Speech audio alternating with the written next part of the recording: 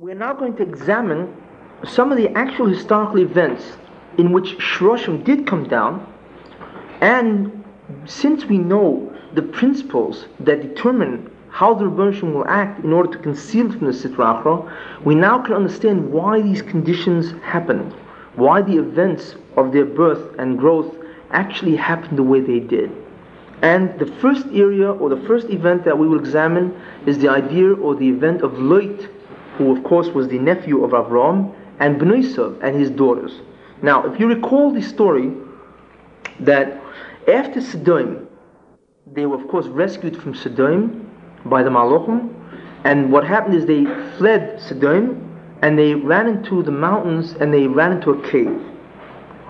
Okay? Now, they thought, or rather the daughters thought, that they were the only ones left. They thought that mankind was completely destroyed, because the daughter said that there is no man among men living, okay, that we can have children with. Therefore, the daughters thought that there was no man alive. They thought that the destruction of Sodom was really the destruction of the world. Therefore, they felt that they wanted to have children, and the only one available, of course, was their father, Lot. So therefore, they came up with this ploy that what they would do is get Lot drunk, and then the oldest would first engage the father in relationship, and as a result of that, the Torah tells us from that union came Moav, the nation of Moav, and the oldest daughter named the child Moav, which means Me'ov, from my father, which doesn't show too much modesty. In any case, the second daughter, the youngest daughter, she took the second night, and the union from that particular relationship was Ammon. She named the son Bnei Ami, child of my people, which of course refers to my people means her father. So she was more modest. And Ammon, who was of course the founder of the nation of Ammon and Moav, Ammon came from the second daughter. Now, what happened is that the neshama of David HaMelech descended at that point while this kind of relationship was going on between daughter and father, and it went into Moav, the individual called Moav.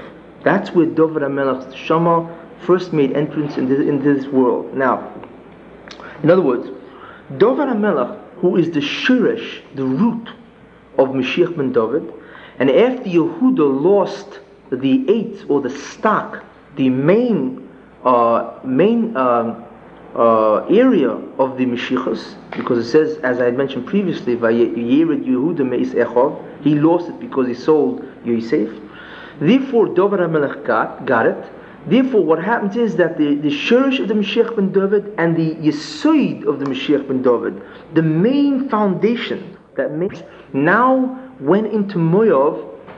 And we see, interestingly enough, that this neshama comes down through incest, that here is a daughter having relationships with her father, so there we have incest. Again, so therefore here's the tumah that we see, which is Sitra Achra is obviously not going to see what's going on. In addition, that the one who brings down the neshama of David HaMelech is not Avram Avinu, but Lot and his daughters. You think that the yichus of David HaMelech would be not from Lot and his daughters, but from Avram. Instead, we find that David HaMelech is descending through an incestuous relationship, okay? And the second thing he's descending, of course, is not from yichus, from Avram, he's descending from Lot. Now, as a result of this, as I had said, the neshama of David, or his shirish, went into the oldest daughter's son, Moav. Then eventually it went through Moav for hundreds and hundreds of years, and it finally descended into Rus. Rus finally, as a result of the fact that she remained righteous, she picked up that wandering shirish of David HaMelech that was already down, and it finally went into Rus. And when Rus married Boaz, it went into Klal Yisrael. That's how that shirish had to wander to get into Klal Yisrael. That shirish and mamish the yesod of the Mashiach ben David. Now, that's in terms of Moav, which is the oldest daughter's son. Now, in terms of the youngest daughter's son, which is Ammon, we find, interestingly, that Rus married Boaz, and from them came David HaMelech. Ammon, his descendant was Naamor, who married Shlomo HaMelech, and they gave birth to Rechavam, which of course is the lineage of the Mashiach ben David himself. Therefore, Rechavam's neshama, he descended again through incest with the second daughter, and again through Lot and not Avram. He descended, of course, into the youngest daughter's son, Ammon. Then finally, this Shirish neshama finally entered into Naamor, and from Naamor, who was an Ammoni, of course, that neshama went into Klal Yisrael because she married Shlomo, and therefore they gave birth to Rechavam. So we see that David HaMelech, who is the eighth, the Shirish and the Yesud of the Mashiach ben David, and Rechavam, who is also a Shirish of Mashiach ben David, and not only that, which we will see later, that Rechavam was supposed to be the true Mashiach ben David, as we will see later, because Yerovam was supposed to be Mashiach ben Yosef, and Rechavam was supposed to be Mashiach ben David. However, that attempt failed, as we will see later on when I talk about Rechavam and Yerovam. But in any case, we see that the neshama, the shirish of the Mashiach of ben David, of David HaMelech, who was a shirish and the actual Yesod of the Mashiach ben David, and also Rechavam, who was supposed to be the Mashiach ben David, that they came down through Tumah, through apparent chet, which is incestuous relationships between Lot and his daughters, and also they came down through no yichus, through Lot instead of Avram. So here's a classic example of how the Rebbeinu Shalom brought down the shirish of the Mashiach ben David into the universe, the world, into the world, physical world, and he concealed it from the Sitra Achra by having an incestuous relationship give birth to these particular shroshim of both the first daughter and the second daughter. And therefore David HaMelech, of course, was brought down, and also Rechavam, because Rus is the forerunner, is the great-grandmother of David HaMelech, when she married, of course, Boaz. And Naamor, the Ammonis, she was the mother of Rechavam. And these were the two descendants that emerged from these particular relationships. So here we see in history exactly how the theoretical foundation or framework which I had previously presented actually manifests itself in history. Now, interesting enough, you find this, where do we find this in Chazal? I'm merely telling you the answers, or the actual pshat, the remez. Where do we find this in Chazal? The Medrash says, it says the pasuk, after Avram came up from Egypt and Lot was with him, it says, V'gam Lot, and also to Lot, HaHoiliches Avram, that went with Avram, Hoyot Tzoin, he had flock, Boko, he had, of course, oxen and so on, V'oiholim, and he had tents. And the Medrash says that Oiholim, and he had tents, means he had two tents, because Oiholim is plural. That is Maramas, the two tents, which means to the two houses or two descendants of Lot, through, of course, his daughters. One is Rus HaMoaviyah, one is Rus from Moav, and the second is Naamor HaAmmonis, Naamor, who descends, of course, from Ammon. So you see, the Medrash says that Oiholim by Lot alludes to the fact that from him will descend those two individuals, Rus and Naamor, and from them, of course, will begin the Davidic line. In addition, it says in the Medrash, it says in the Pasuk in Chumash, Kum, when the Malachim tell Lot, when they tell him to flee Sodom, they say, Kum, arise, Kach is ishtecha, take your wife, Ve'ashtei b'noisecha, and your two daughters, Hanimtsois, that are found here, and of course flee Sodom, because you will be included in the destruction of Sodom if you don't. Now, the Medrash observes that it does make sense. It should say, arise, take your wife and your two daughters, and of course flee. Why does it say, take your wife and your two daughters which are found here? Obviously they're found here. So that is an extra word. So the Medrash darshans or expounds that it means this: Kum, take, kach es ishtecho, your wife, ve'ashtei b'noisecha, and your two daughters, that hanimtsois, that have or will emanate from them two things which are found. When you find something, it's a precious thing, it's a valuable thing. In other words, there are two metzios, two found objects which the daughters will give rise to. One is Rus, which of course will be. One is of course Rus, which bears the neshama of David HaMelech, which originally started from the son of the older daughter Moav. And the second Nimtzo, found item, of course, is Naamah, who of course will bear Rechavam and Rechavam, and of course which originated from Ammon, who was the son of the second daughter. Now, it is interesting to note that the Torah uses the lashon hanimtsois, that is found. Okay, when it says take your wife and your two daughters away from Sodom, and hanimtsois, and those things which are found with them, that's the drasha, that's the particular lesson which is being learned. It uses the lashon of metzio, found. Now, it's very easy to understand that the metzio, when you walk and you find something, that this object is totally unexpected to be here. That's what a metzio is. Something which is found is an object which is valuable, but it's totally unexpected. You automatically, by accident or unwittingly chance upon an object. That's when it's called a metzio. If you know it's there, it's not called a metzio. It's not called that something you found. So therefore, this is, of course, tells us that the neshama of David HaMelech in Rus, and originally in Moav, the son of the oldest daughter, and the neshama of Rechavam, which was a Naamah, which of course comes from Ammon, which is the son of the second daughter, was totally unexpected to the Sitra Achra. That's why it's called the Mitzois. That it's a Metzia, it's found here, and he himself, the Sitra Achra, was not aware that it's found here.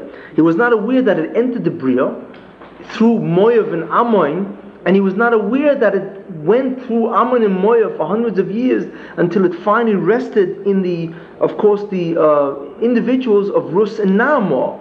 That's why it's used in the Mitzois. They are found here automatically and unwittingly. And therefore it was unexpected to the Sitra Achra. And while I'm mentioning the idea of found, it says, the Medrash continues and says that it says, Motzosi David Avdi, I have found my servant David. So the Medrash says, where did I find him? And the answer is in Sodom. God found David HaMelech in Sodom. Now we know what that means. That he found him in Sodom, meaning Lot and his daughters were in Sodom. That's where the Rebbeinu Shalom found them. But why all of a sudden did he find them that they were unexpected? Not that they were unexpected to the Rebbeinu Shalom, but they were unexpected to the Sitra Achra, because they were concealed from the Sitra Achra. In other words, the Sitra Achra did not expect that Lot and his daughters who are fleeing an evil place like Sodom, where they actually lived. So obviously you can't say too much good things about Lot if he's living in a place as evil as Sodom. That Lot and his daughter have no yichus. It's not Avraham Avinu. There's no yichus mitzad themselves. And also that these individuals, or rather what is going on in that cave, is chatoim, sins, incestuous relationships. Therefore, the language that Tehillim uses is Matzosi David Avdi. I have found David my servant, because David HaMelech's entrance into the world is unexpected to the Sitra Achra. And therefore, I can tell you another idea, that it says in davening, okay, Umatzosa es levovoy ne'emon lefonecho, by Avraham Avinu. It says by Vorach David, okay, Umatzosa es levovoy ne'emon lefonecho, and you have found his heart faithful to you. And again it uses the lashon motzo, that God found by accident the heart of Avraham Avinu faithful to him. What do you mean found? It's not unexpected to the Rebbeinu Shalom. It was unexpected to the Sitra Achra that Avraham Avinu would be righteous. Why? Because if you recall, I had said that Avraham Avinu was a Shirish L'Mashiach ben David. Therefore, who was the father of Avraham Avinu? Terach.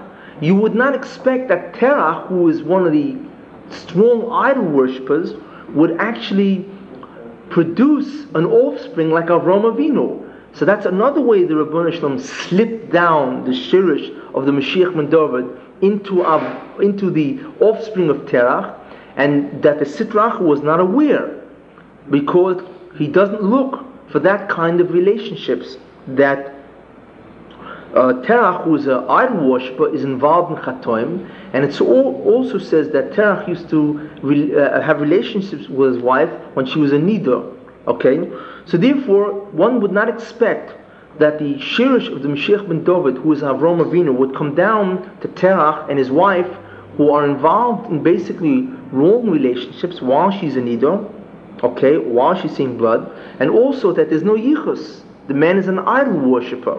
Therefore, we find the same notion of umatzoso as levovei ne'emun lefanecho, that God unexpectedly found. Of course, He knew it was there all the time, but He unexpectedly found because it was surprising to the Sitra Achra that you had Avraham Avinu coming out, and of course, the surprising to the Sitra Achra that there was the Shoirish of the Mashiach ben David. And it also says in Tehillim, Lamnatseach al tashches, do not destroy. LeDavid Michtam, written by David a Michtam, Bevocher mipnei Shaul b'Ma'ora, when David HaMelech ran away from Shaul and he ran to a cave, he wrote a Tehillah, and it's one of Tehillim. And it says there, the Medrash says that he prayed to God and he said that you showed mercy to others, to Lot and his daughters in a cave. In other words, you saved them from Sodom. Why did the Rebbeinu Shem save Lot from Sodom and his daughters? For my sake. David HaMelech says, for my sake, so that my neshama should enter the Bria in that guise. So therefore he says, so he's praying, David HaMelech, Al tashches, therefore don't destroy me. You save them for my sake, so surely you can save me also. In other words, you save them in the cave for my sake, so surely you can save me, who has to run into a cave also, and not destroy me. So therefore, we now understand that this is one of the classic events, how the neshama of David HaMelech and Rechavam, how they descended to the world in terms of, in the midst of illicit relationships, incestuous relationships, in the midst of no yichus at all. And as I mentioned, we find the same idea with Avram when he was born, of course, to Terach. Now, and the last, or I just want to mention other ideas, that one daughter, the older daughter, said to the young daughter, Unechaye me'ovinu zora, and let us make sure that we can preserve from our father seed. So the Medrash says that one daughter didn't say that we should have children from our father, but that we should preserve seed from our father, because prophetically they were saying that what we want to preserve is not children, but we want to bring down the seed of David, the shirish of the Inyan of the Mashiach ben David. That's what we want to bring down, because he will have other parents down the line. In other words, to them it was merely seed, an offspring that they wouldn't be the parents of Lot and his oldest daughter and Lot and his youngest daughter. So they wanted to bring down zera, or seed, that this individual or shirish would have parents later on. And this the Medrash, of course, expounds on. And interestingly enough, the Medrash says, it says that they intoxicated their father in order to have a relationship with him. So the Medrash says, where did he get the wine? Where did they get wine that they were able to intoxicate Lot? So the Medrash says that the Rebbeinu Shalom made it that a well of wine came out from the mountain. In other words, the Rebbeinu Shalom himself provided them with the wine that they can intoxicate their father. So we see that he enabled the event to occur in order for the Shroshim to come down, which shows, of course, that the Rebbeinu Shalom wanted to bring, of course, the Shroshim down by this guise in order to conceal it from the Sitra Achra. And it also says in Yoel, it says that in the Messianic times, and it will be in that day, that springs or fountains of wine will flow from the mountains. And that of course is alluding, because by the Rebbeinu Shalom enabling them to get wine from a fountain, he is indicating in his own cryptic way that what they are now about to do is usher in the Messianic, the ability of the Messianic times to arrive, and therefore it's alluded by an event which will truly occur in the Messianic times, namely that there will be a well of wine that flows from the mountains, and which is interesting that this is what's merumas and the miracle which occurred for the daughters of Lot. The next event, or the next incident, where we see that the Ribono Shel Olam conceals from the Sitra Achra that which he's about to do. In other words, the next incident, which involves a shirish of the Mashiach ben David descending, and therefore it needs this concealment from the Sitra Achra, is the incident of Yehuda and Tamar. Now, we know that the reason why the Ribono Shel Olam hides from the Sitra Achra the fact that he's about to allow a shirish of the Mashiach ben David to descend is in order that the Sitra Achra should not mekatreg, no, it should not prosecute. Because, as I mentioned previously, the Sitra Achra, of course, always tries to prosecute, especially when he feels that a great neshama is about to come down, and therefore this can cause tremendous hashpor, tremendous influence or enlightenment to the Jewish people. So therefore, of course, he prosecutes and says that Klal Yisrael does not deserve this. Now, by Yehuda and Tamar, we can ask, what was the kitrug? In other words, do we know, is there any way that Torah is maramas to us? In what way the Sitra Achra, or the Sultan, in his position as a mekatrig, as a prosecutor, what could he have used as his ammunition in not allowing some kind of a shirish of Mashiach ben David to descend in the incident of Yehuda and Tamar? And the truth is that the Torah itself is megala, that there was a kitrug. And it starts off the parsha right after the sale of Yosef to the Yishmaelim, and that were going to Egypt. In other words, right after the brothers sold Yosef, who was of course now going to descend to Egypt, it now starts the parsha of Yehuda and Tamar. And it says there, the first pasuk, Vayired Yehuda me'is Echov, and Yehuda descended, or he went down from his brothers. Now, in that pasuk itself, we see what the kitrug against Yehuda was. Rashi says that when it says that Judah went down from his brothers, it means that his brothers degraded him from his high position that he formerly held. Why? Because he indicated, or he presented a lack of leadership. This is what they told him. So therefore they degraded him from his leadership role. They told him, when they came back and they saw how sad, how incredibly pained their father was, Yaakov, they said to him that had you told us not to sell Yosef, we would have listened to you. So therefore they actually had a claim against Yehuda, why he didn't exercise his leadership, and had he said not to sell Yosef, they would have listened to him. So therefore we see, so therefore his brothers degraded him from that leadership role, because he should have exercised the leadership role, and they would have listened to him had he said not to sell Yosef. This is what they said to him after they saw the tsa'ar, the pain of Yaakov. Now, as a result of this, Yehuda, there was a tremendous kitrug, because what was happening? Yosef was, as I had mentioned previously, was the yesod of the Mashiach ben Yosef. In other words, he was not just a shirish of the Mashiach ben Yosef. And a shirish of Mashiach ben Yosef means an individual who can receive the kingship or the yechidah of the Mashiachos. He can become a Mashiach if the time is ready. But he was the yesod of the Mashiach ben Yosef, which means that he himself would emanate other shroshim. In other words, Yosef was the trunk of the tree, the main stock, from which other neshamas would emanate into other bodies and be born, and the other people would be shirish of Mashiach ben Yosef. He who would give rise to the other souls would himself be the yesod, the foundation, the main trunk itself.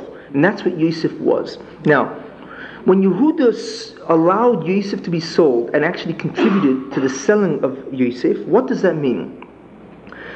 It means that he deposed Yosef from his position. He actually removed Yosef from his status as a yesod of the Mashiach ben Yosef. Why? Because slavery in Egypt, of course, is basically a living death.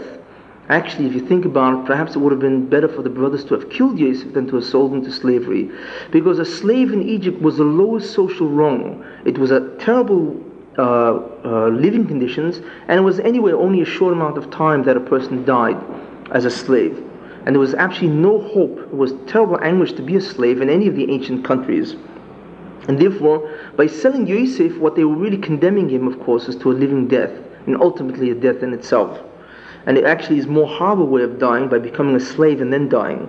Now, in any case, as a result of that, since they all knew that by selling him to Egypt, basically it was all finished for Yosef, therefore what Yehuda did is he removed Yosef from the status or the position as the Mashiach ben Yosef in terms of his being a Yesod.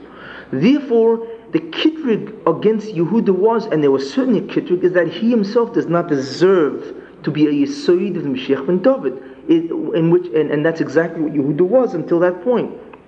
Yehuda was the foundation of the Mashiach ben David, and from Yehuda would emanate Shloshim.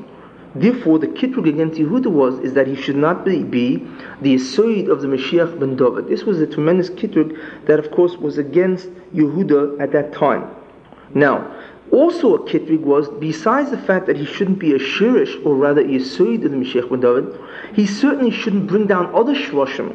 He doesn't deserve it. Since he deposed Yosef from his status as a Yesod of Mashiach ben Yosef, he therefore deserves to lose his status as a Yesod, and he certainly does not deserve to bring down other Shloshim. Therefore, he, as a result of that, he lost the Yesod of Mashiach ben David. That is why we do not say Mashiach ben Yehuda, because Mashiach ben Yehuda would mean that he's Mashiach, a descendant of Yehuda, who was the Yesod, the principal, and this individual who was a Mashiach and merely a root from the original Yesod, meaning Yehuda, is therefore only a descendant. He's a Ben Yehuda. And even though he's just a shirish that has the Yechida, and therefore he's the Mashiach, but his shirish itself comes from Yehuda, who is the Yesod. We do not say Mashiach ben Yehuda, because they took away the Yesod, or the foundation of the Mashiach ben David, and they gave it to David HaMelech. That's why we say Mashiach ben David, because David HaMelech became the Yesod of the Mashiach ben David. And that's why he's called, of course, all Mashiachin are called Mashiach ben David. And that is indicated, of course, in the pasuk of Vayirid Yehuda me'is Echav, that Yehuda went down from upon his brothers. Vayirid Yehuda means he descended, means he lost the Mashiachos, or Oved le HaMalchus, that royalty was lost to him. He was no more the Yesod of the Mashiach ben David. It was given to David HaMelech, and therefore, of course, he's no more referred to, of course, or any Mashiachin are no more referred to as a shirish of the Mashiach ben Yehuda. And the Mashiach himself, of course, is not the Mashiach ben Yehuda, but is, of course, the Mashiach ben David. This is what happened to Yehuda as a result of the kitrig against him. Now, as I mentioned, therefore, not only was there a kitrig against Yehuda not to be a Yesod because he deposed Yosef from him being a Yesod, but also there was a kitrig that Yehuda certainly shouldn't bring down any more Shloshim. Therefore, obviously, if the Rebbeinu Shalom wants to allow a new shirish to descend, a new shirish of the Inyan of Ben David, then obviously what must be is that this shirish has to descend in great hester, in great concealment, because of the kitrig against Yehuda. So in other words, we see that the Torah itself indicates why any new shirish that Yehuda would bring in would come through tremendous hester. In other words, the line that David HaMelech would come from, and ultimately the Mashiach ben David would have to be brought down behester, because there's a tremendous kitrig against Yehuda, as indicated from Vayirid Yehuda. And in truth, he did lose the Yesod of the Mashiach ben David. But the kitrig was also that he shouldn't have any shloshim coming from him. Therefore, the Rebbeinu Shalom, if he wants to bring down a new shirish, would have to hide from the Sitra Achra, and therefore conceal it. And of course, this would have to be concealed in great hester. Now, as the story goes on, so therefore this is the initial introduction that the Torah gives to what's about to transpire. That since Vayirid Yehuda descended from his Mashiachos, from his being a Yesod, therefore his children that he would give birth to, from which David HaMelech and ultimately the Mashiach ben David would descend, would have to be done from Hester. That pasuk is an introduction in terms of the future events which are now about to transpire in the life of Yehuda. Now, Yehuda married, and he had two sons. One was Er, and then Oinain. And the third son he had Shelah. Okay, three sons. And he took Tamar and he married her off to his son Er. Now, it says in the pasuk that Tamar married Er, of course, and Er died. Now, after Er died, Yehuda took Tamar and he married her off to Einon. Why? Because there is a great soy or Kabbalistic mystery in what's called Yibum or levirate marriage. And that when the husband of a woman dies childless, then it is an obligation of a close kin or relative to marry this woman. And this is called levirate marriage, or it's called Yibum. And in the days before Matan Torah, any close relative could perform this type of kiddushin, this type of marriage. And what would happen is that Kabbalistically, the neshama of the deceased brother, or the deceased husband I should say, would then descend into the child. And in some way, the deceased husband's memory would have a preservation. There would be a remembrance to the deceased husband. Now, before Matan Torah, any close relative could do, including the father-in-law himself. And then they were called Goyal. The one who would perform this Yibum, Miyabeim, the Yavama, the sister-in-law, would be called a Goyal, a redeemer. Okay? Because he would perpetuate or preserve the name of the deceased husband. After the Torah was given, of course, this same ceremony became only true in the brother of the husband who died childless. Therefore, of course, Yibum can only be done by the brother or the brother of the deceased individual. This is after Matan Torah. But as I say, before Matan Torah, of course, this could be done by anybody, including the father-in-law or any close kin.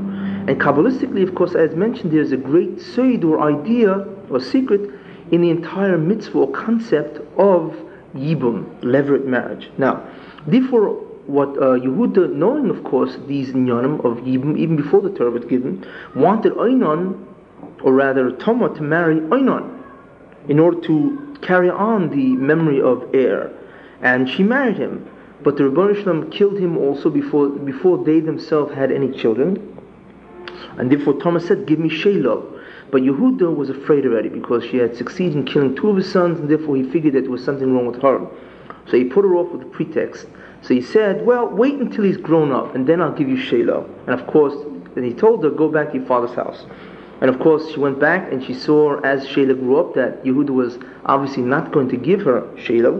So she therefore decided that she's going to do something in order to bring about the fact that she can carry on or perpetuate, to preserve the name of her dead husband, who now had to be Er and Einon, not just Er.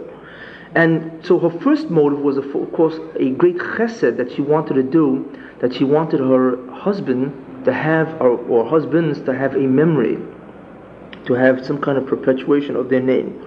The second motive that she had was that she wanted also to be, to have Judah's descendants coming from her also. She wanted to be part of Klal Yisrael. So because of these two lofty motives, the Rebbeinu Shalom therefore made her plan succeed in several ways. What was her plan? She decided that she would go to the crossroads and she would dress and she would present herself as a prostitute. And she waited until Yehuda passed by because she knew he was going to a certain place, and she made a proposal to Yehuda. Now, the Torah says, interesting enough, that in the Medrash, Rabbi Yochanan says a very interesting idea. But actually, before I just say this, let me just mention that Yehuda then had relationships with her, and she conceived right away from that union, and from that union came Peretz. This is what happened ultimately. In other words, she played as a prostitute, and of course he acceded, and from that union came Peretz, and from Peretz of course comes the Dover HaMelech, and from Dover HaMelech of course ultimately comes the Mashiach ben David. Now, the Medrash says, interestingly enough, Rabbi Yochanan says that Yehuda, when he passed the crossroads, he wanted to go on.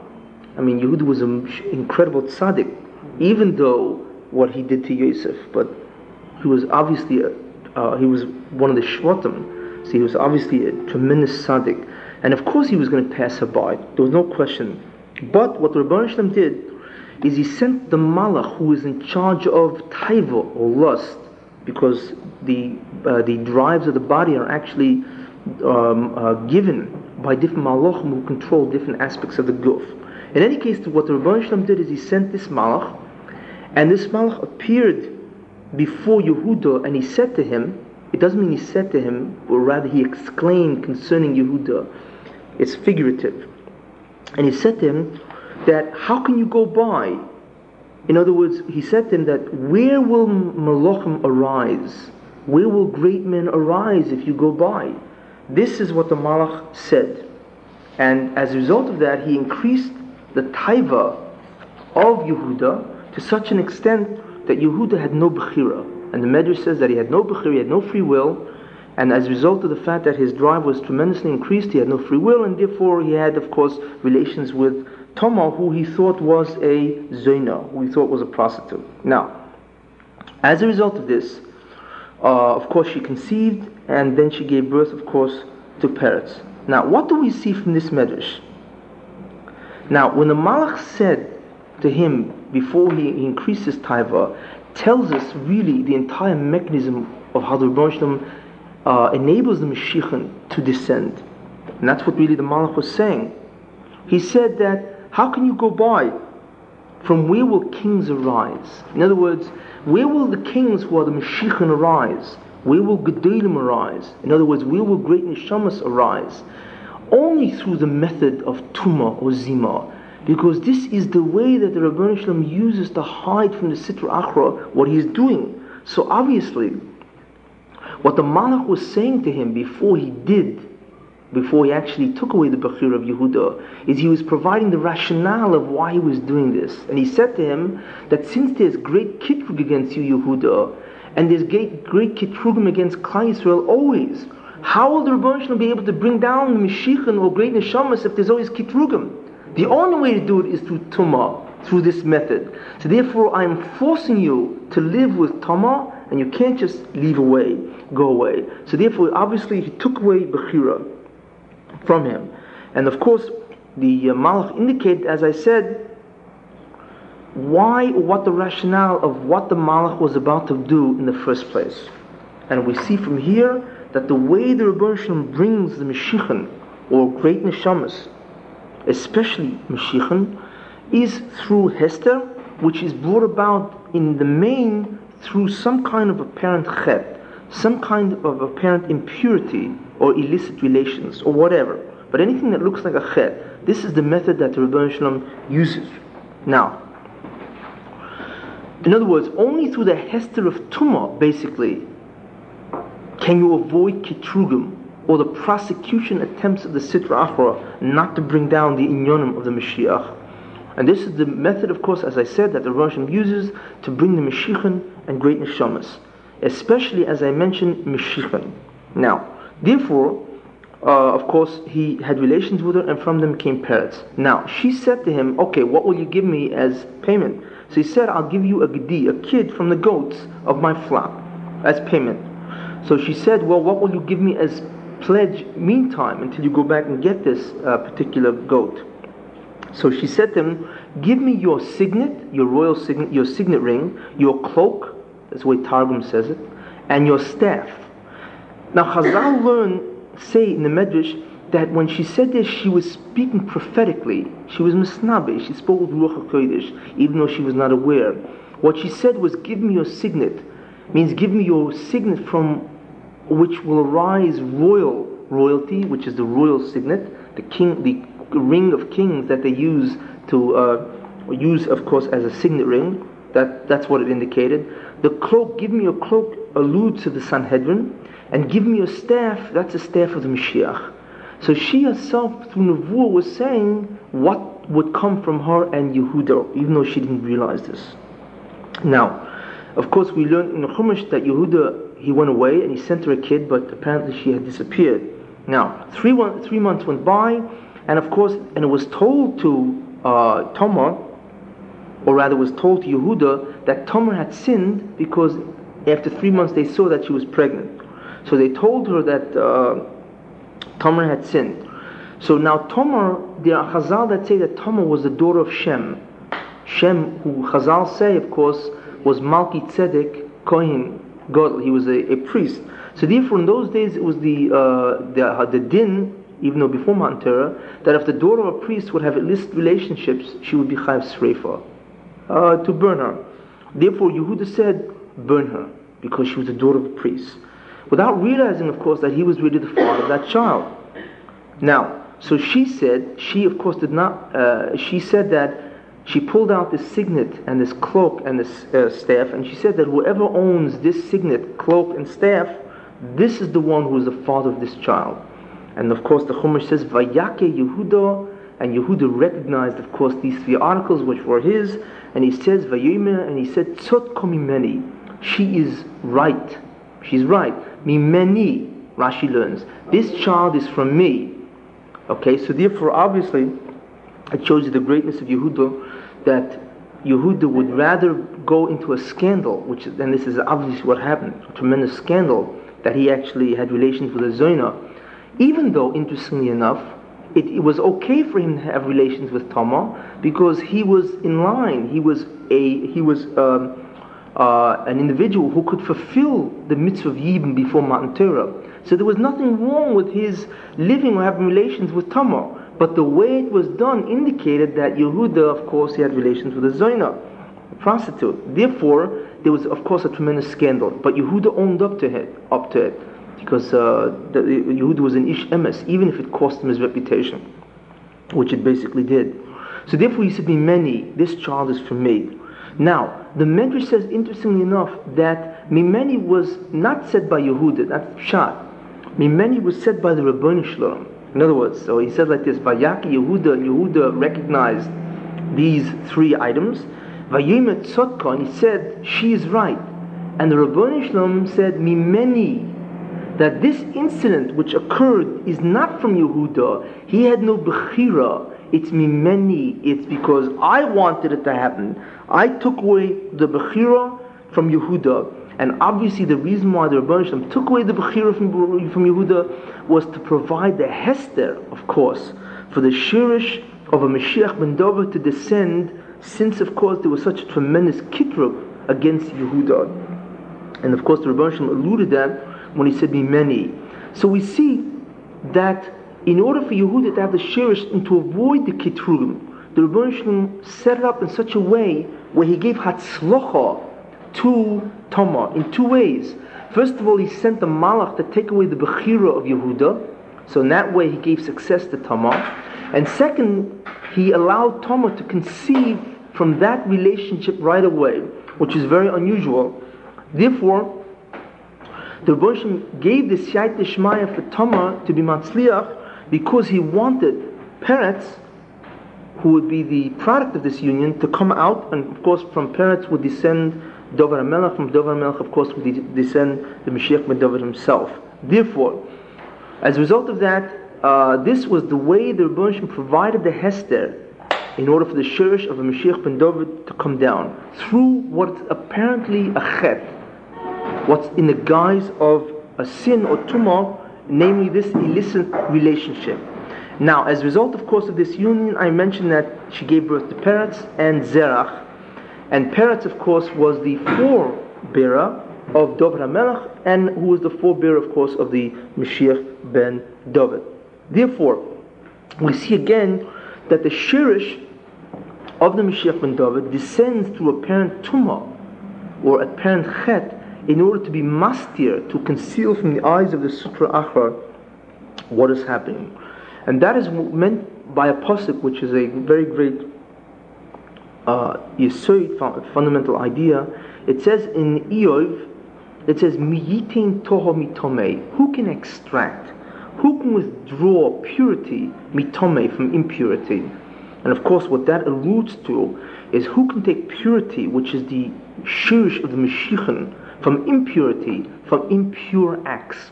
Notice from where everybody would see impurity, and on the contrary, that the child who would descend for such an impure act would himself be evil or no great neshama. On the contrary, is that from impurity itself, from the impure acts comes purity, comes the shroshim of the Mashiach, and that the impure acts itself are used as a disguise to conceal from the Sitra Achra what, of course, the Rebbeinu Shalom is doing. The next incident we find, which involves a shirish of the Mashiach ben David, is by the famous incident of Rus and Boaz. Of course, that which we read every Shavuos. Now, to tell you the story briefly, of course, which basically everybody knows, but just as a very quick, brief outline, Elimelech, who was a very great man in Klal Yisrael, and Naomi, his wife, and Machloin and Kilyon, his two sons, they left Israel. They went to Moab, the fields of Moab, because there was a famine in Eretz Yisrael. Now, I'm not going to get into the entire ideas and so on, but basically just to summarize the story. Now, what happened in Moab, of course, is Elimelech dies, and then his two sons married two princesses. They were the daughters of Eglon, king of Moab. Eglon was the king of Moab, and he had two daughters. And Elimelech was so prestigious that he wanted to give away his two daughters to the sons of Elimelech. And who the daughters? Which means, of course, that they were princesses. One was Rus and the other was Orpah. So it came out that Machloin, the first son of Elimelech, he marries Rus, and Kilyon married Orpah. So obviously, Machloin and Kilyon actually married into royalty in terms of Moab. Now, they died, leaving Rus and Orpah widows. Now, it was first Elimelech died, then they married, and then they themselves died, and Rus and Orpah, of course, remained widows. Now, Rus and Naomi then returned to Eretz Yisrael, and Orpah decided that she wouldn't leave Moab, and she decided to stay. And Rus, of course, and Naomi decided to return to Eretz Yisrael, and Rus would not be put off by even by Naomi's statements that she should return. Rus wanted to go back to Eretz Yisrael, or rather go to Eretz Yisrael and be part of the Jewish nation in sincerity. Now, after this, Boaz, who was Naomi's nephew, redeemed Machloin's memory by marrying Rus, because if Machloin died, obviously there was no children from Machloin and Rus, so therefore we have the same idea of a levirate marriage, in other words, Yibum. And therefore, before the Torah, as I had mentioned, any close kin or relative could redeem or preserve the memory of the deceased husband by marrying the wife. Therefore, Boaz, who was a nephew to both Naomi and Elimelech, he was a relative who could be in the position of redeeming Machloin's memory by marrying Rus, and that's exactly what they did.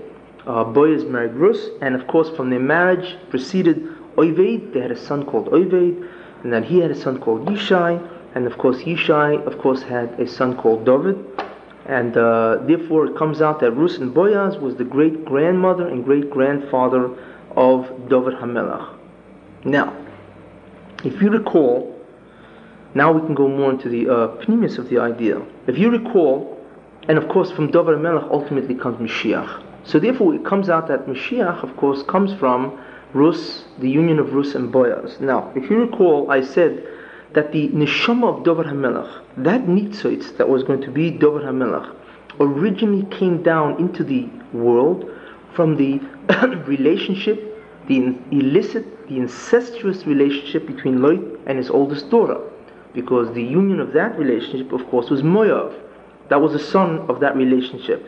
And at that point, as I had mentioned previously, where the Rebbeinu Shalom says, Matzosi David Avdi in Tehillim, it says, Matzosi David Avdi, I have found David my servant. So the Medrash says, where did I find him? So the Medrash answers, in Sidon, which means that David HaMelech descended at that time in Sidon, or rather, by the incidents occurring in Sidon, namely Lot and the oldest daughter. And that this neshama of David HaMelech wandered, or rather was among Goyim, or appendage to the souls of Goyim, for many, many centuries. And eventually it went into Rus, and of course from Rus it went into Boaz when she married Boaz, and then eventually it came out, of course, into David HaMelech. That is a long trek for the neshama of David HaMelech. Now, we can imagine how much hestia that it has to be. Now, just like we find by the other incidents that there is always the lack of yichus, basically, means that the genealogy of the Shroshim generally are very poor, and that provides a hesed to the Sitra Achra. And we also find many times that there is illicit relationships. There's some kind of chatoim, or apparent chatoim going on, some kind of tumah going on. Then we would expect to find also by Rus and Boaz. And the truth is that we do find such a thing. Where do we find it? Where do we find this kind of zimo, or some kind of chashash, or apparent chet going on? And where do we find also the idea that there is no real prestigious or important yichus? What is the actual cover-up in this particular case by Rus and Boaz? And therefore, as a result of that, this would provide the hester, of course, of the Sitra Achra of being a makatrik against that sherish when it comes down or when it enters Klal Yisrael. Now we find it in this manner. The idea of the tumah, or the zimo, or the apparent chet, the hester that comes from that guise, was related in this particular incident, that when they came back to Eretz Yisrael, when Rus and Naomi came back to Eretz Yisrael, so Naomi wanted very much, and Rus wanted very much, to marry Boaz, because he was the individual who was fit to redeem or to be Yabim Rus, and therefore preserve or perpetuate the memory of Machlein. In fact, the Machlein is named Machlein, Mochal, because it means that the Rebbeinu Shalom forgave him, and therefore he allowed a redeemer to come and redeem his memory. This is what Chazal learned. And Kilyon was Nichlam min ha'olam, was destroyed from the world, because Machlein apparently objected to his father, the acts of his father, perhaps in going away from Eretz Yisrael and so on, and Kilyon, of course, did not. Therefore, Machlein himself is called Machlein to indicate that the Rebbeinu Shalom was Mechlem. And the Mechil was the fact that Rus could marry Boaz, and of course there would be a preservation of his name itself. In any case, to go further, so therefore Naomi wants Rus, of course, to marry Boaz in order to preserve or perpetuate the name of Machal. Now, Naomi told Rus to do this following scheme, because she felt that this was the only way she would get Boaz, who then was a Gadol B'Yisrael. Boaz was, the Chazal tell us in the Gemara in Bava Basra, that Boaz was Ifsan. Ifsan was one of the Shoftim, one of the judges. So obviously Boaz was one of the greatest men of his generation, besides being the head of the Sanhedrin. And he was one of the Gedolei Hador, which you can imagine how great Boaz was. So therefore Naomi felt that Rus is not going to be able to marry Boaz in any way. He wouldn't take a woman who basically is a Geuris.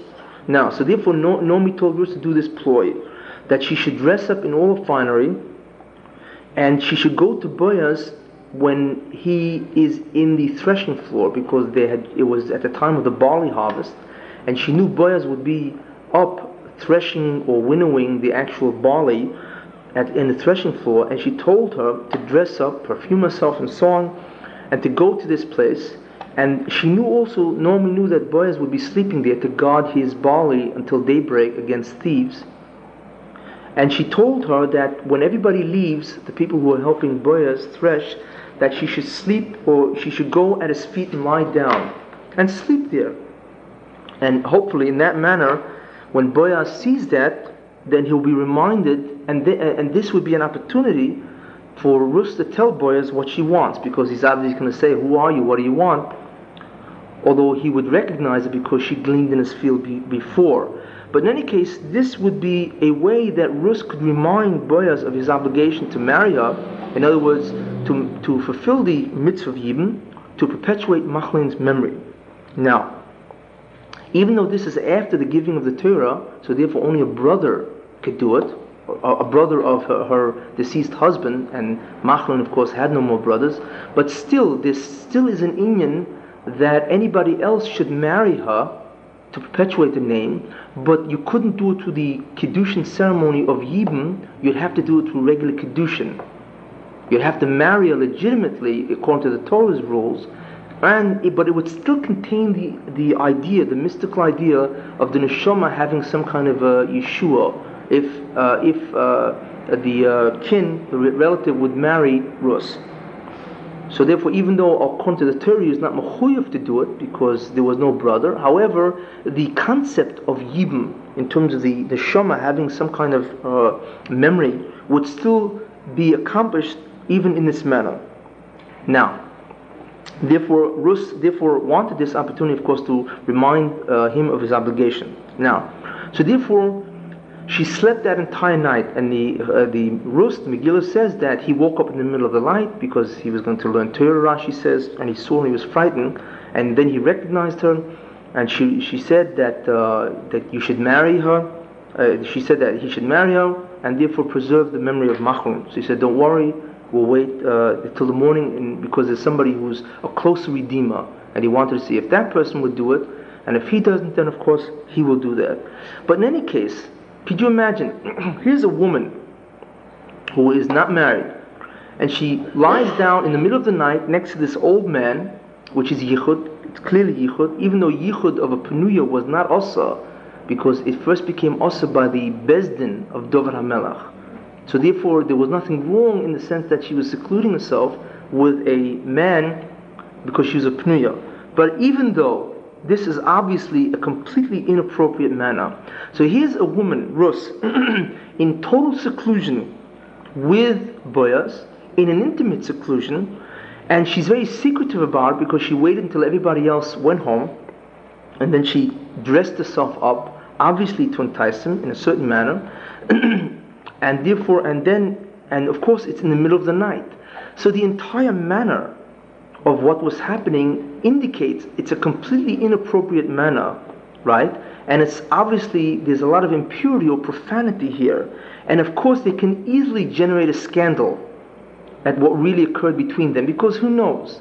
Even though Boaz winds up marrying Rus later on legitimately, and they have a child, who knows really when this child really occurred. I'm just saying that this entire incident is certainly inappropriate, and it can easily leave the idea in the people's mind that what went on, of course, wasn't completely above board.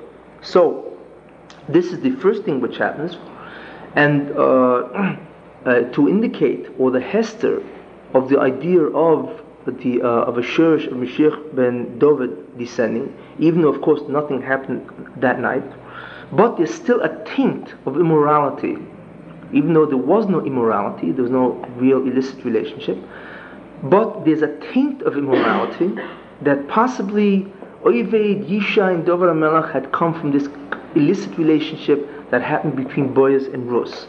In other words, just from this kind of a taint or a blot,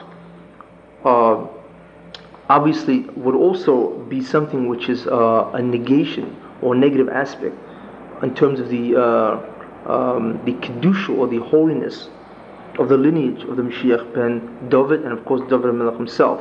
Now, the second idea, this is the idea of Tumah, which I had mentioned is the first way that this union was to be hidden, and therefore the shirish of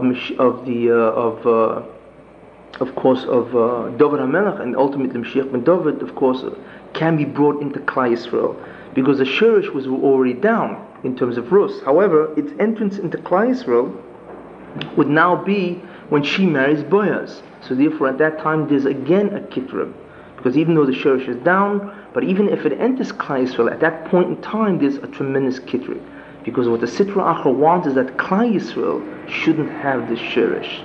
So he fights at every step of the way, first not to come down, and second point of course is not to enter Klal Yisrael.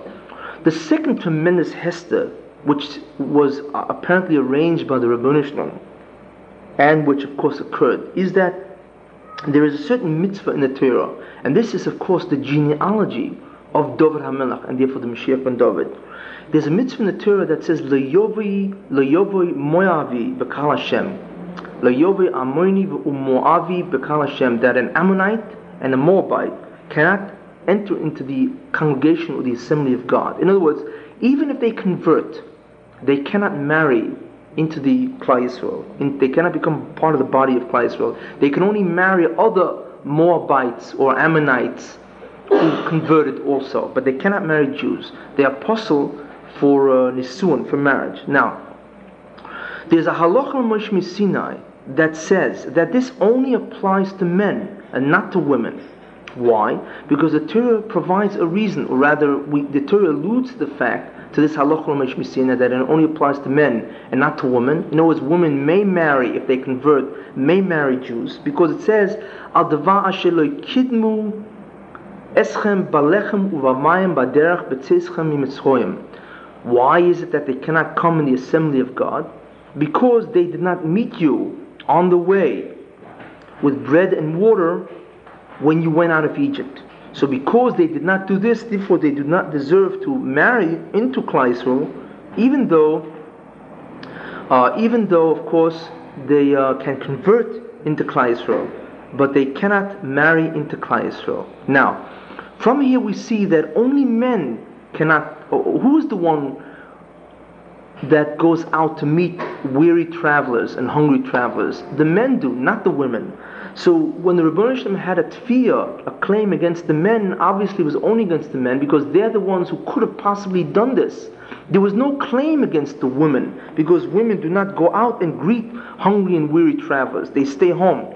Therefore, obviously it was the men that sinned and not the women. Therefore, the Torah alludes to the rationale of the halacha in Moshe Sinai by indicating why they cannot enter the assembly of God, of course, is because they didn't go out, and only men do that, not women. Therefore, women are permitted to not only convert, but also to marry in Klal Yisrael. Now, apparently that after Matan Torah, they forgot this halacha, that it included not only men, but it did not include women. In other words, people thought that no Moav or no Ammon could marry anybody in Klal Yisrael, whether it be a male or female. In other words, anybody from Moav or Ammon can convert, but neither a male or female can actually marry a Jew. In other words, they forgot this halacha l'Moshe Sinai, and basically they forgot it for two reasons.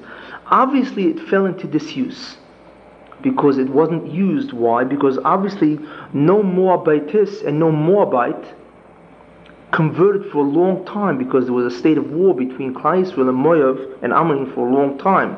Therefore, nobody bothered converting. So therefore, if they did convert, then a woman would have said, well, can I marry Israel? And then the entire question, of course, would have been brought up, and they would have recalled the halacha. But this halacha fell into disuse because probably it was not used for many, many years. In addition, besides that, also by all the other Averis, in the sense where the Torah negates or removes different peoples from marrying into Klal Yisrael, there are no sex differences. There are no differences between male or female. For instance, by a Mitzri, when the Rebbeinu Shalom says that a Mitzri shall not come into the assembly of God until the third generation, when they are Jews for 3 generations, there's no difference between a male or a female. It's both. When the Torah says that he who is the product of a illegitimate relationship between a woman and another man and not her husband cannot come at all into Klal Yisrael, there's no difference whether that product be a man or a woman, whether it be a mamzer or mamzeres. It doesn't make a difference. So therefore, because by other mitzvahs of the Torah, there's no difference in terms of a foreign nation, even after they convert. If the Torah prohibits them from marrying into Klal Yisrael, there's no difference between a male or female. Therefore, it was logical to assume that also by Moav and Ammon, that the males and the females were prohibited from marrying into Klal Yisrael. And in addition, as I say, it fell into disuse because obviously for hundreds of years there were no real converts among Moav and Ammon because of probably the state of war that existed between them. Therefore, the halacha of Ammoni v'lo Ammonis, Moavi v'lo Moavis was forgotten. That the Isser of Loyove Moavi and Ammoni in Kal Hashem, in the congregation of God, shall not come an individual from Moav or Ammon, that this halacha only applies to Ammoni, a male Ammonite, v'lo Ammonis, and not a female Ammonite. Moavi, that it applies to a male Moabite, v'lo Moavis, and not a Moabitis, it doesn't apply to that, obviously was forgotten. Now, clearly this is exactly what happened between, of course, by Rus and Boaz. That this halacha was forgotten because of disuse and because the logic of it dictated against. Finally, in the days of Boaz, it was recalled, interestingly enough, even before Rus and Boaz met each other, which shows you the Hashgocha Pratis. And therefore, when Rus married Boaz, of course, he was married in a legal way. However, after Boaz married Rus, people again thought that it was Asa. And the entire relationship between Boaz and Rus again fell into disrepute. Therefore, there was a great stain, a tremendous stigma or blot on the entire yichus of David, Oved, and Yishai, on all of them, for a long time. This is really what happened. And the people who felt that it was asa for Boaz to have married Ruth were actually vindicated, because Chazal tell us that Boaz lived one night after his marriage and then he died, and which shows a tremendous hashgacha that he conceived Oved on that one night, that Ruth became pregnant because of only one night, and he died the next day. It was a one-day marriage, and therefore the people who said that what Boaz did was wrong felt they were justified. You see, God punished him and he killed him after one night because it was also for him, of course, to have married Ruth. Therefore, this produced a tremendous stain or blot on the entire yichus of Oved, Yishai, and then David HaMelech. So therefore, again, we find that the entire idea of genealogy was, of course, tainted by Ruth and Boaz.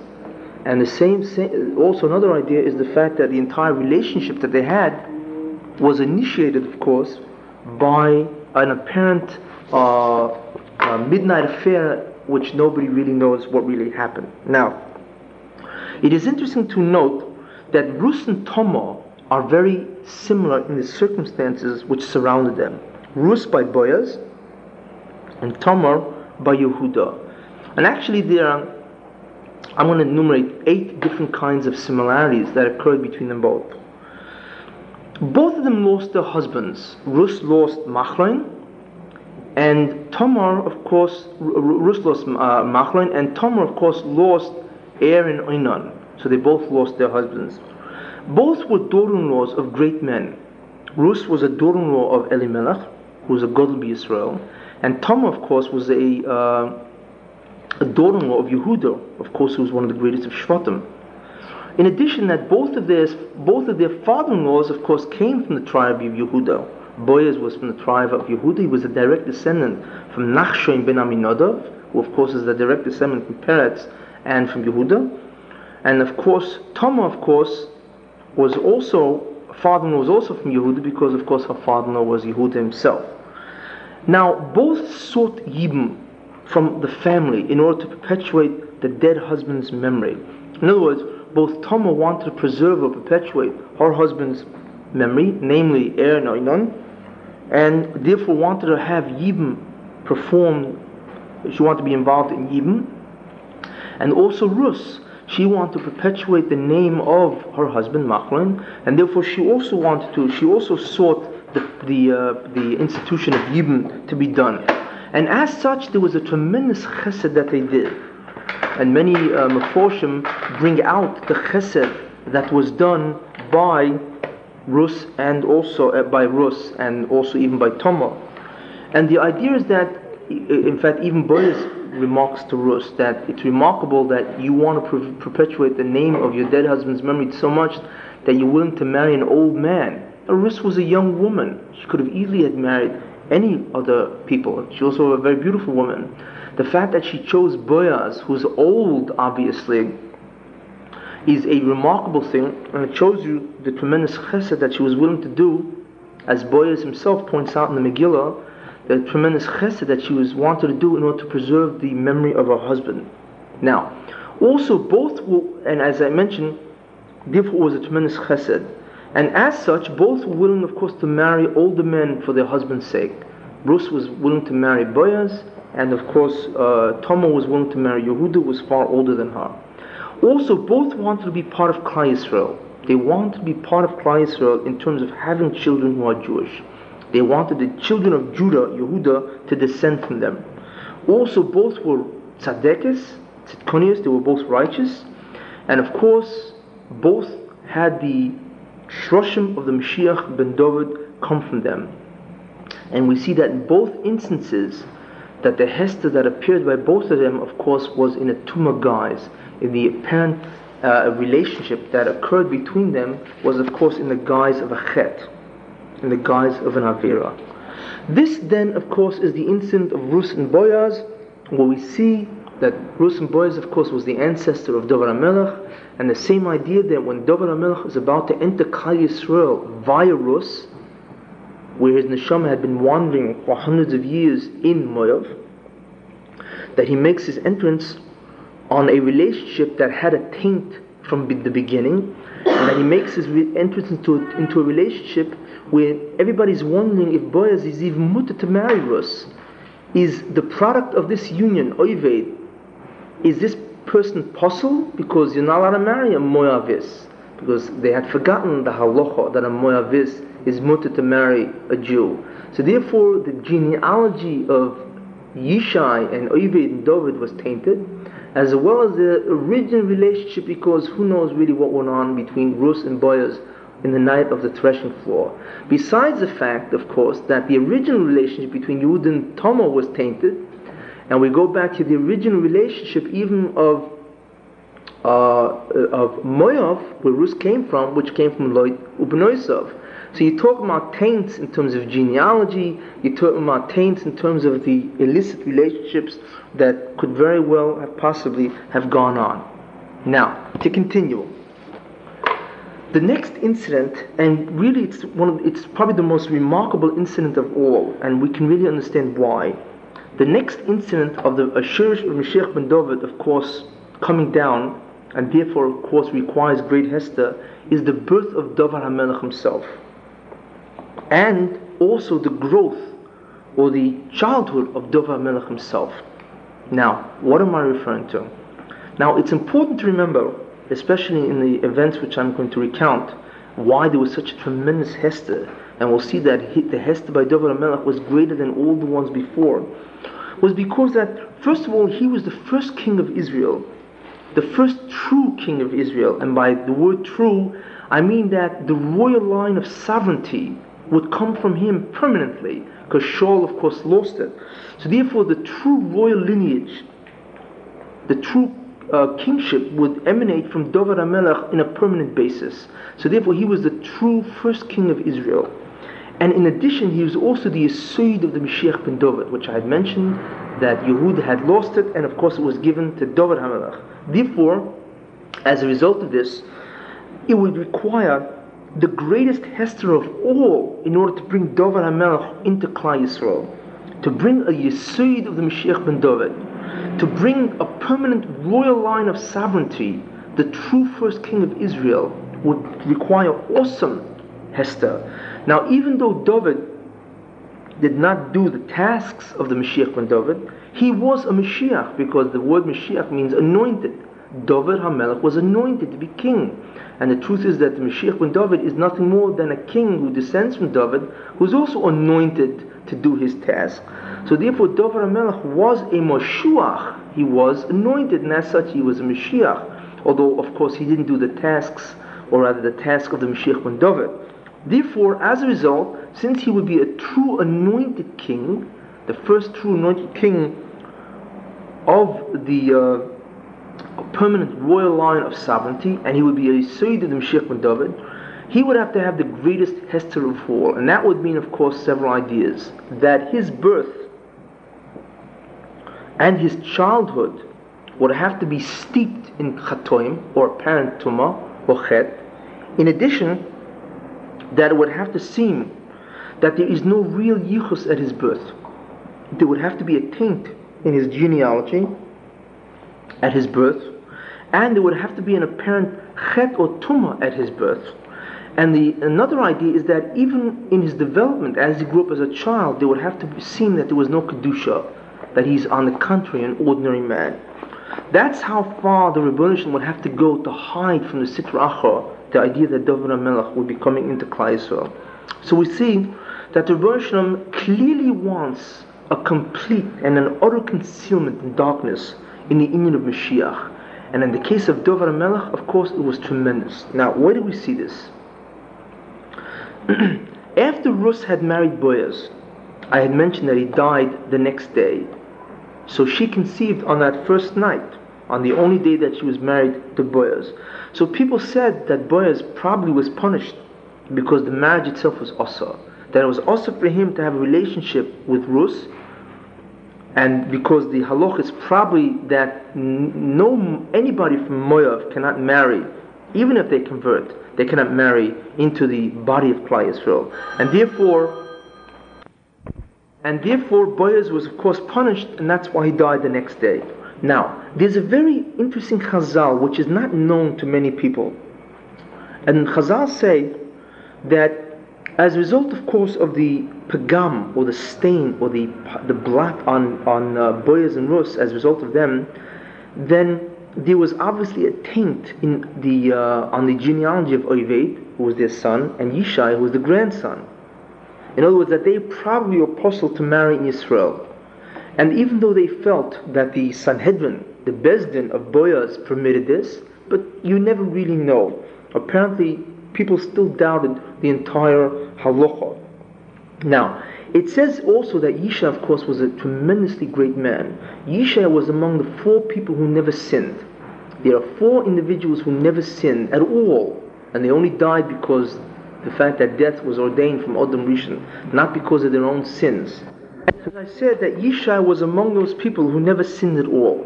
So obviously he was a tremendous tzaddik. Obviously. Now, what entered at that time was a tremendous fear in Yishai, and he feared that Boaz Beis Dinoi perhaps was incorrect about Rus, that maybe they made the mistake. And therefore Rus was really puzzled to marry Boaz, and therefore he himself would come out to be a descendant from an illicit relationship. Or he actually would come out to be a descendant of Moav. Therefore, as a result of that, he was perished from his wife for many years. He separated from her. He refused to live with his wife at all because he was afraid that if his Rus was possible, therefore was possible, of course, to also live with a Jewess. Therefore, he separated from his wife for many years. And what he did was he took a Shifcha Kananis, a Canaanite slave, a maid. When he took her, he made a Tanai. He made a condition. This is what he said to her. He said that if I am a Yisrael, if it is permitted for me to have relations with a Jew, then you are free. In other words, he freed this Shifcha Kananis, and he made this condition that if he is really Jewish in the sense that he's permitted for him, he is Jewish, of course, but because his Rus, everybody knows that she was a Yisrael, there was no question about that. But he said, if it is permitted for me to have relations with you, okay, then you are free. And then she would become a Jew, because if you free a Shifcha Kananis, she of course becomes Jewish. If you are not, or rather if I am not, he said himself, that if he is not permitted to have relations with a Yisrael, because he is really puzzled, then she has to remain a Shifcha. And apparently it's permitted for a person, a convert, a Moav who is a convert, to have relations with a Shifcha Kananis. Now, so therefore he had relations only with the Shifcha Kananis and not with his own wife, because Yishai was a tremendous tzaddik, and he was afraid that even though interestingly he already had many children from his former wife, but for some reason that ended at that point, he was afraid that he was puzzled. Therefore he abstained from his wife for many years. Now, the Shifcha saw that his wife had tremendous pain, that Yishai separated from her because she wanted to have more children from him. So she said, look, I'll switch places with you, just like Rachel and Leah. That Leah switched places with Rachel, you switch places with me, and he'll never know the difference. Okay? And that's exactly what happened. And as a result of that, his wife miraculously became pregnant on that one time. Okay? Now, 3 months later, all of a sudden, his wife is pregnant. Now he knows he never had relationship with his wife, right? And he didn't know of what occurred. So therefore the obvious conclusion is that what? That his wife had illegitimate relationships with another man, and she's an Eshes Ish. Therefore this child who she's pregnant with must be a mamzer. Therefore it comes out that the child who she was carrying, which of course is Dovid HaMelech, Yishai thought was a mamzer. Now, not only Yishai thought, but all the children thought that way. So Yishai said because the sons of Yishai knew that he had separated from his wife. They knew this, okay? And he said to them, look, he said, and they all knew what was happening. So Yishai said to them, he said to the sons, don't tell anybody what happened. Just forget about it in that sense. In other words, because we don't want to destroy the mother's reputation, because obviously she's an Eshes that had an illegitimate relationship with another man, and the child that's being born is a mamzer or mamzeres, depending on what comes out. So let's keep it quiet and not destroy the mother's reputation, because in effect you'll be destroying your own by saying this is kind of a mother you have, and obviously who's going to want to marry in that way. So therefore he was, of course, perished from his wife, because now if he thought that, of course, she was an Eshes Ish that had relationships outside himself, and therefore it's even also for him now truly to have relations with his wife. And he, Yishai, and all the children, of course, treated this child, David HaMelech, with contempt and servitude. This is the way they treated him. And in fact, the Yishai himself said that he's a mamzer, therefore treat him as an eved, and he's objectionable to us. But they said nothing to anybody else. Now people observed this treatment that David got, and they did likewise. But they didn't really know what happened. They didn't know that according to Yishai and his sons, David HaMelech was really a mamzer. But they thought the reason why they are treating him with such contempt is obviously because he's obviously a Rasha. He's very evil. So it comes out that everybody treated David HaMelech, Yishai and his sons treated David HaMelech as if he was a mamzer, with contempt and servitude, and everybody else treated him as if he was a Rasha. So it comes out very interesting enough that nobody knew who David HaMelech was.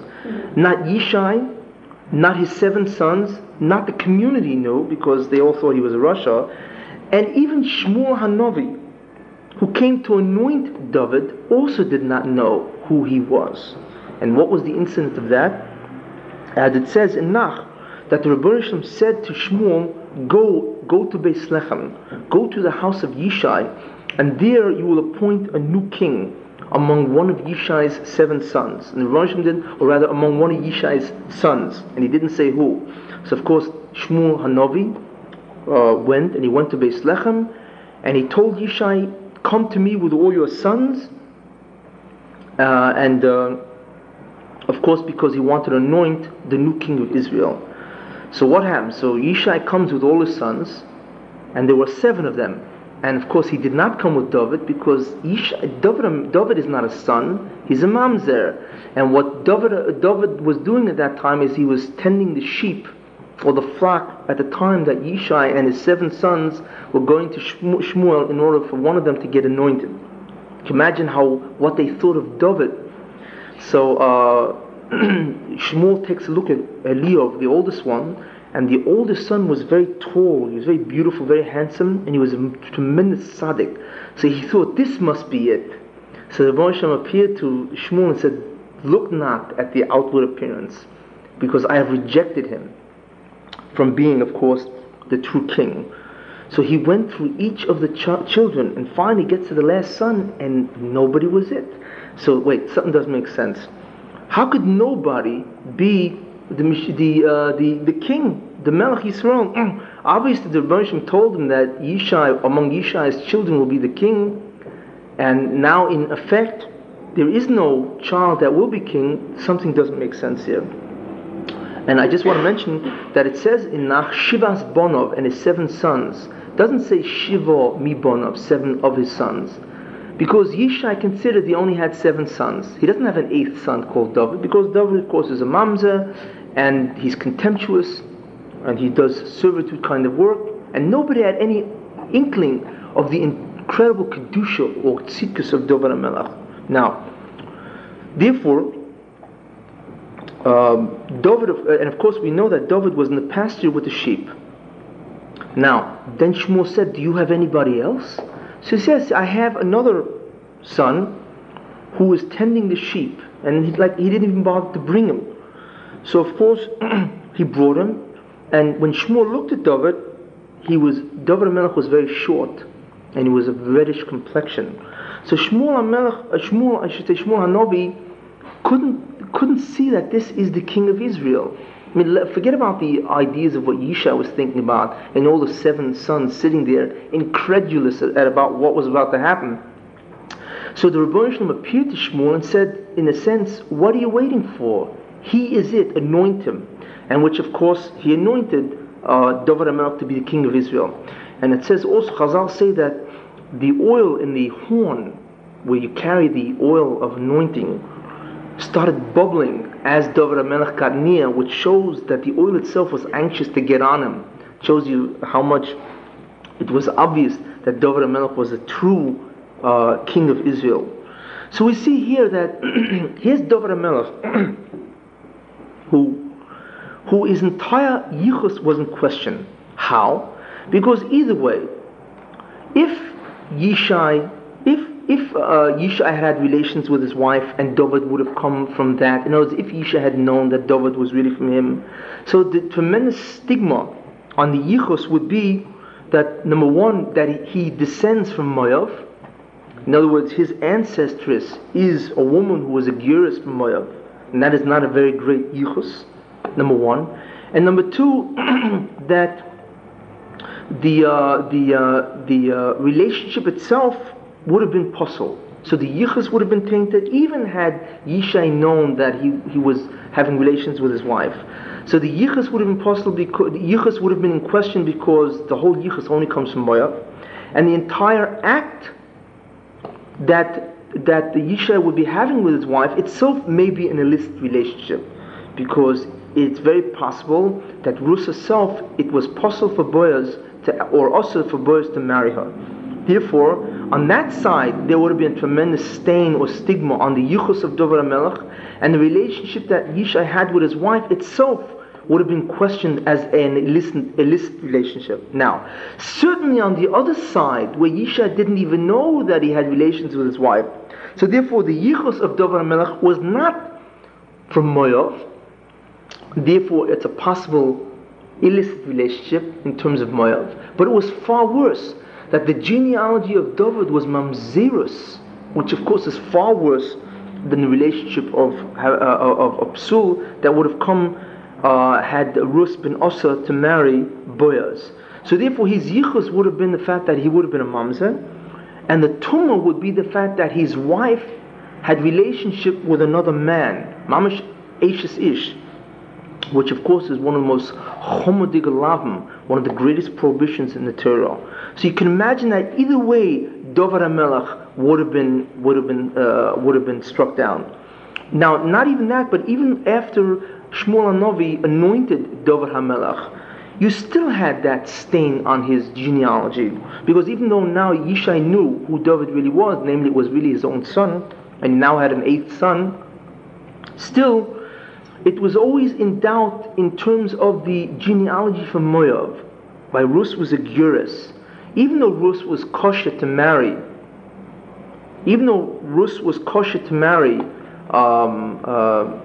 Boaz, and therefore it wouldn't be an illicit relationship, but still, you never know, or rather the genealogy of David still is from Moav.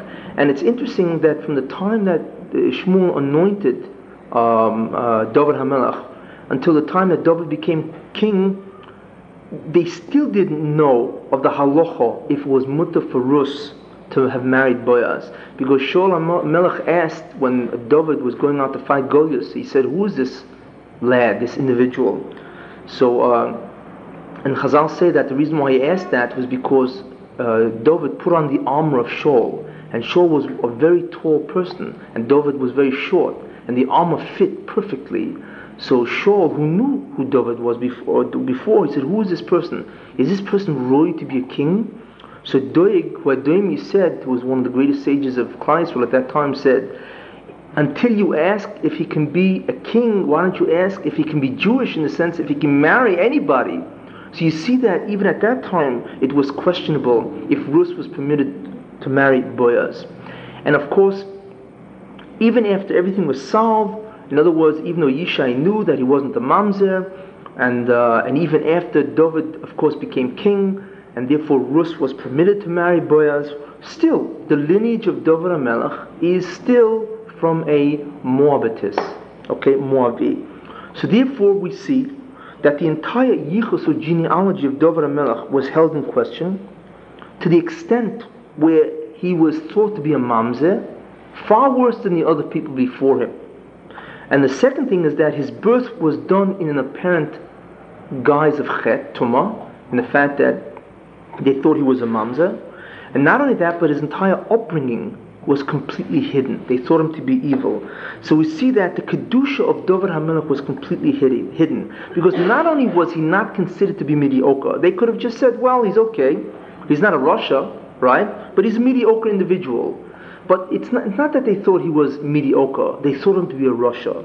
So we see in terms of what extent the Rebbeinu Shalom hid the idea or the Hester of Dovid HaMelech, because he, as I said, was a true first king of Klal Yisrael, and from him will emanate Mashiach.